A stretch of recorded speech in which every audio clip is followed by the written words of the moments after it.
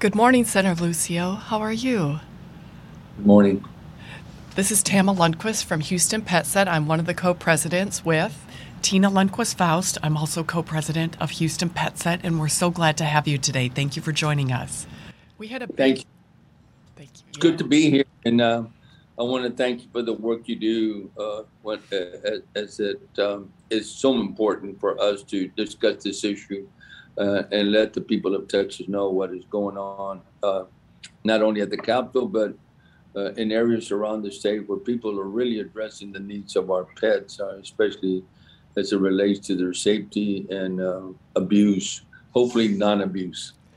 Oh, you're so right. You're so right. And, it is important to have those laws to protect the animals because we found living in Houston that the police can't take care of the animals when they see them being abused or neglected. And so they need those laws to help them support the care that they want to give those animals. So thanks to you, you were the author of the SB 5 last year that passed in Governor Abbott's I guess his journey down passing bills and vetoing them and passing them again. Do you want to talk a little bit about that journey and what it was like Well, for you?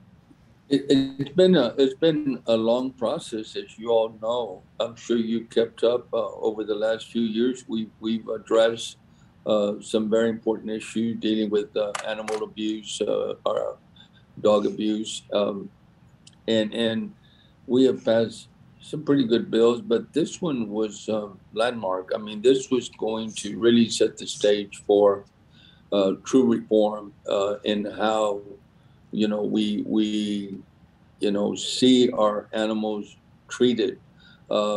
Many times we would get people calling in or writing us, maybe stopping us when we shopped at Walmart or wherever we were, and say, I see a lot of abuse in dogs. I'm a mailman, and they're out there, no water, they're chained up with heavy chains, they're in the sun, and those things bothered me just like they bother you.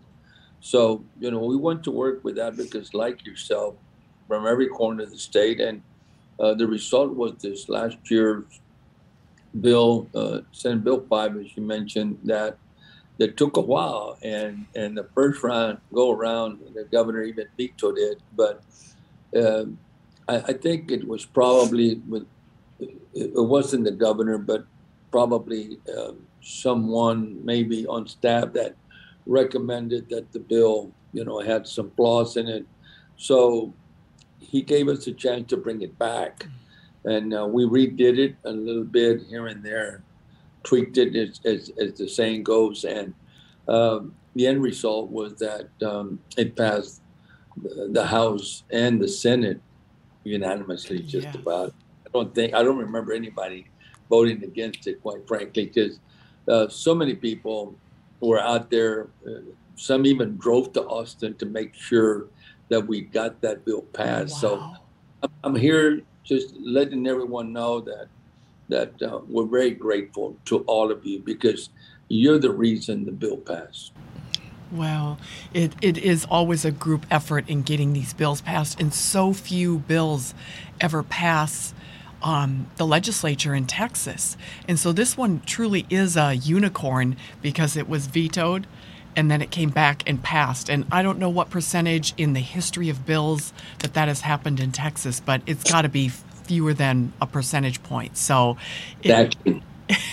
it is the unicorn, and we're so glad that if it was going to happen, it was a bill for the animals. And you've been a huge advocate over the years, and we're so grateful to you. When you first got into office, were you interested in animal welfare at that time? Has that always been a part of your platform?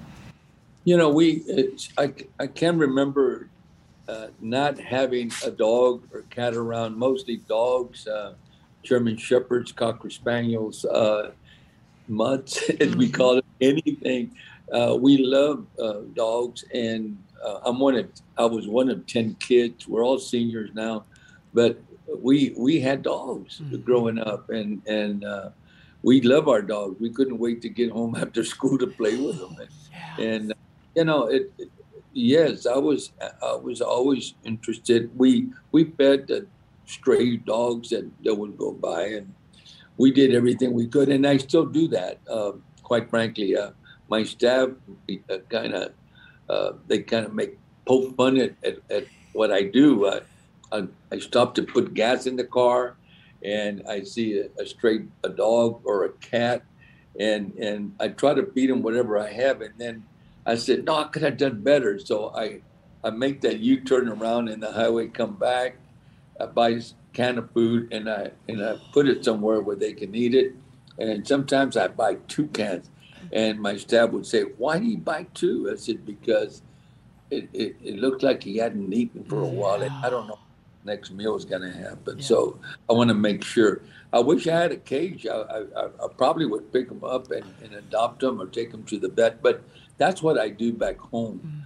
And I go to the animal shelter. We've adopted dogs. We just love them, and they're part of our lives. Exactly. You bring up a really good point that you can be almost anywhere in Texas and it's not what is You that? see that? Oh, wow. wow. Look at them. Is that at the shelter? That no, that's in my home. A mini shelter. I build shelters for them. I have. Bless you. I put stands where the water, will not be flipped over. I do things that people don't even think about doing Wow. because I want to make sure they always have clean water. And I get after a couple of workers I have. It says that water has to be clean, just like the one you like to drink, clean water. Don't ask him And make anything. sure they eat. When we eat, they eat. And anyway, I have a good time. I have 3 big German Shepherds right now, huge. They're beautiful, and we also have 2 dogs that I adopted at the animal shelter there in Brownsville. I have about 11 cats. I need to maybe put a stop and spade a couple of them, but because they're wonderful. But most of them are kind of wild. They come in to eat and then they go back out. I live out in the country. Yeah. But they come in for dinner time, lunchtime, breakfast. They're waiting for me, and we feed them. Walmart, I think, has a lot of my money because of food. and other stores, Tractor and Supply. I try to buy food wherever I can get it, good food, nutritious food. Well, you bring up another good point in that they need us to survive. These are not squirrels or raccoons. They're domesticated, so they need us. So the fact that we do have so many strays in this state running around and with no care, they need the love, they need the care, they need shelter. Thanks to you, there's now a law that says that they have to have that shelter. So we definitely have some more work to do, but we're so grateful for this one giant step to protect the animals and give them that one thing that they need, a couple things that they need just to survive. And hopefully we're showing the state too that we have to care for them. They just can't be there like a wildlife animal, that they are part of the family and they need to be treated as such. So passing these laws is that unspoken message, and it also gives our law enforcement agencies and anybody coming into contact with people who aren't caring for their dogs the tools to educate them that, hey, this is now a law, and it's an opportunity to educate, I guess. And then if we can't change it through education, then we enforce the legislation. So we're a couple of minutes through, and so we'll just reintroduce you. This is Senator Lucio from Brownsville, Tina Lundquist-Faust, and Tama Lundquist, co-presidents. Houston Pet Set. Co-presidents of Houston Pet Set, and we're talking to Senator Lucio today because he's been a longtime advocate for animals in Texas and has done a lot to advance legislation that helps protect animals. So, Senator Lucio, we made a big giant step last session. What do you see as kind of the future for animals in Texas? Do you think that we'll continue to make improvements? And I'll add another question. Why do you think that in the South we have more strays than we do in the northern parts of our country? Okay, there's That's a very good question. It's a loaded question, and I like that question because I ran into Chancellor John Sharp in Texas A&M. John and I are very dear friends for many, many years. And, as far as I can remember, back in the 70s, some of the people maybe listening weren't even born yet. I told him of the problems that we have with families who are really impoverished or poor, but they love their animals. They can't afford to go to the vet. I'd like for you to look to see if you can set up a program whereby your vet program that you have at A&M can somehow offer some kind of services that will help these families get the dogs vaccinated and address some of the problem, the healthcare needs for those dogs. It'll be healthier for the family. It'll be healthier, good for the community. He's doing that. Dr. August from from the department that works, on the medical school, has come down on a couple of occasions. He came down last week, as a matter of fact. And the Humane Society in Harlingen, and I would ask you to please contact them. Okay. They're doing things that I think are the future. Wow. In other parts of the state. Working with A&M, my request, I think, has been something that has brought new opportunities for families to count on our universities. In this case, A&M. Who knows best than those running our vets? Right. In our state. So we're doing that, and there's other things I think in the future that could be made possible through that collaboration, not only with A&M, but with people like you in other parts of the state. We need to come together and share what we're doing. That way we can make things better.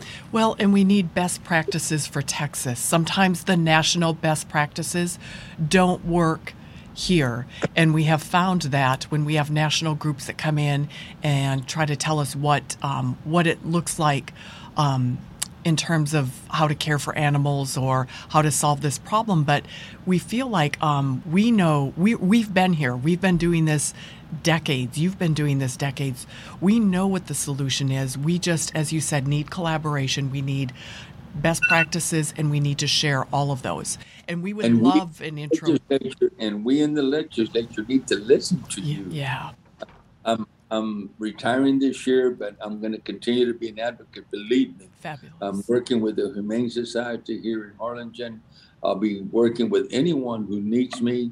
I will support your efforts no matter where you call me from in Texas, because I think it's something that I want to do in my lifetime. And I'm pro-life for people, but I'm also pro-life for animals. Yeah. And the reason there's a lot of dogs out there running stray is because we have, unfortunately, owners that get tired of them or don't want to deal with them anymore, and they drive out in the country and they dump them. That is horrific. It's beyond my comprehension how somebody could be so mean-hearted to their animals.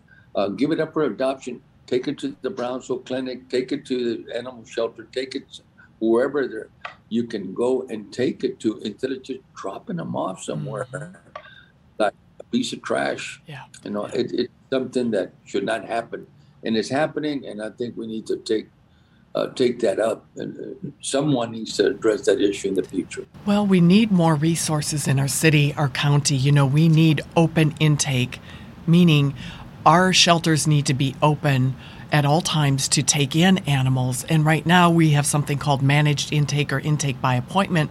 So if somebody does have to relinquish an animal or finds them on the street, there's not an option for Houstonians to take that animal. They have to wait 2, 3, 4 weeks sometimes, and that's not always possible. So again, these national best practices don't work in areas where we have what we call an animal crisis. So your voice needs to be heard. You understand this. My wheels are spinning because I feel like we need to bring you into the Houston PetSet family.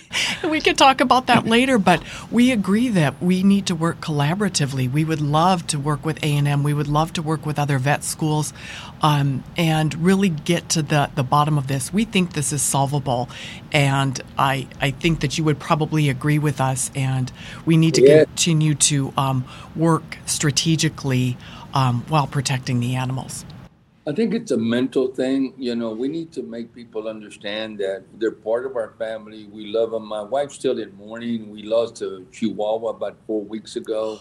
We had Crystal for 14 years, and Baby's still around. Her name was Chiquita, but she's so small that my wife named the kids, my grandchildren named her Baby. So now Baby is all alone. She's lonely. I'm getting ready to go find another dog, so we can have. Those are our inside dogs. Yeah.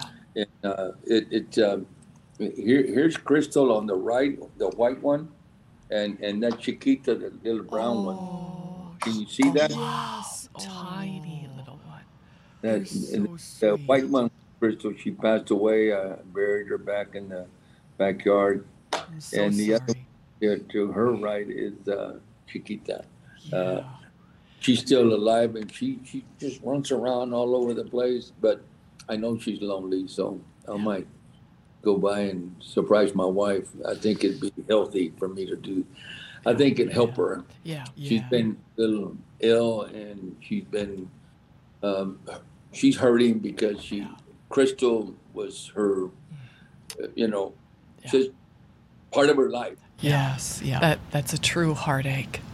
Yeah. So, as Tina said, we'd love to bring you to the Houston PetSet family in some way, just at least talk to you, and you also have that knowledge, the working knowledge of what goes on in the state capitol, where so many important things happen that define our culture, because without those laws, we don't have the culture. So again, we look forward to working with you, talking with you, keeping the line of communication open. Hopefully, very soon, connecting with A&M. We would really like to talk to them as well. So I'm going to be retired by the end of the year, but I will still be around. I'm going to be very active. I have a ministry that I'm taking up to helping children that are at risk in our schools, children with special needs, hungry families, all of the above that I learned growing up as in a family of 10. We learned so many things from our parents. We learn to share, and I think that's the most important thing, and to be good neighbors. But we also had our dogs, and we loved our dogs back then. And we're renaming the dogs that we had when we were young, the dogs of the present. That's sweet. They have a legacy through your new dogs. Yes, we know you're going to be retiring, but if you were to stay in office, or if you were to advise, what laws do you think should come next for the animals of Texas, for the dogs and cats of Texas? That's a very good question, and I was thinking of some kind of registrar where people could actually register their dogs, and we would know, who owns dogs and in certain parts of the city, and we would have a population number. I know it's hard to keep up, so it would be dogs that maybe 2 or 3 years old or older. Or 1 year old and older, but because there's new litters of dogs and cats, and so it's hard to keep up. But we need to make an attempt to do that, though. We need to have more information about the animal kingdom in our communities, no matter what they are. We should have some kind of registration where people can actually look at the internet, and the cities can make sure they use that information for good purposes. And I think that's what we should do. But that's the next major step. Yes. Just like we have a census every 10 years, we have a year-to-year census, I think, and adding to those populations, just so we'll know, what we're dealing with, and that way we'll have a better understanding what our responsibilities are. And the last thing I want to say is, we need to take on the responsibility when we do acquire a dog. It's like a member of the family. We need to invest in shelter. I have, they're warm in the wintertime, they're cool in the summertime, my dogs, because if we don't do that, then obviously they will hurt. Yeah. And I think I want to see our animals hurting. So I hope and pray that we can see a new day where people will be more respectful of the lives of our animals and not mistreat them, ignore them, or punish them in any way because they do a dog's thing. Yeah. Or a cat. We have to be. We always say that too, just doing their dog things. I'm thinking about your registrar, and I think that would be very important for the breeders, any breeders. We know there are really good breeders out there, and they do a great job, and they're conservative and careful, but we know there are a lot of breeders who are not, and there's a big pipeline of breeders that start at puppy mills and then they've got their little distribution people, and then they wind up in pet stores. So I'm wondering if that registrar, and that's where the majority, we think a majority of the animals come from, the sick animals, the ones that wind up in the shelters. And so I'm wondering if that registrar might not be important, very important for those breeders, to make sure that they're treating their animals properly as well. That's right. And I think what people listening, work with your legislators in the legislature, whoever your legislator is, know him by his first name. I like to be called Eddie. That's my name. And just make sure they understand what you want them to do for you and for your family, your community.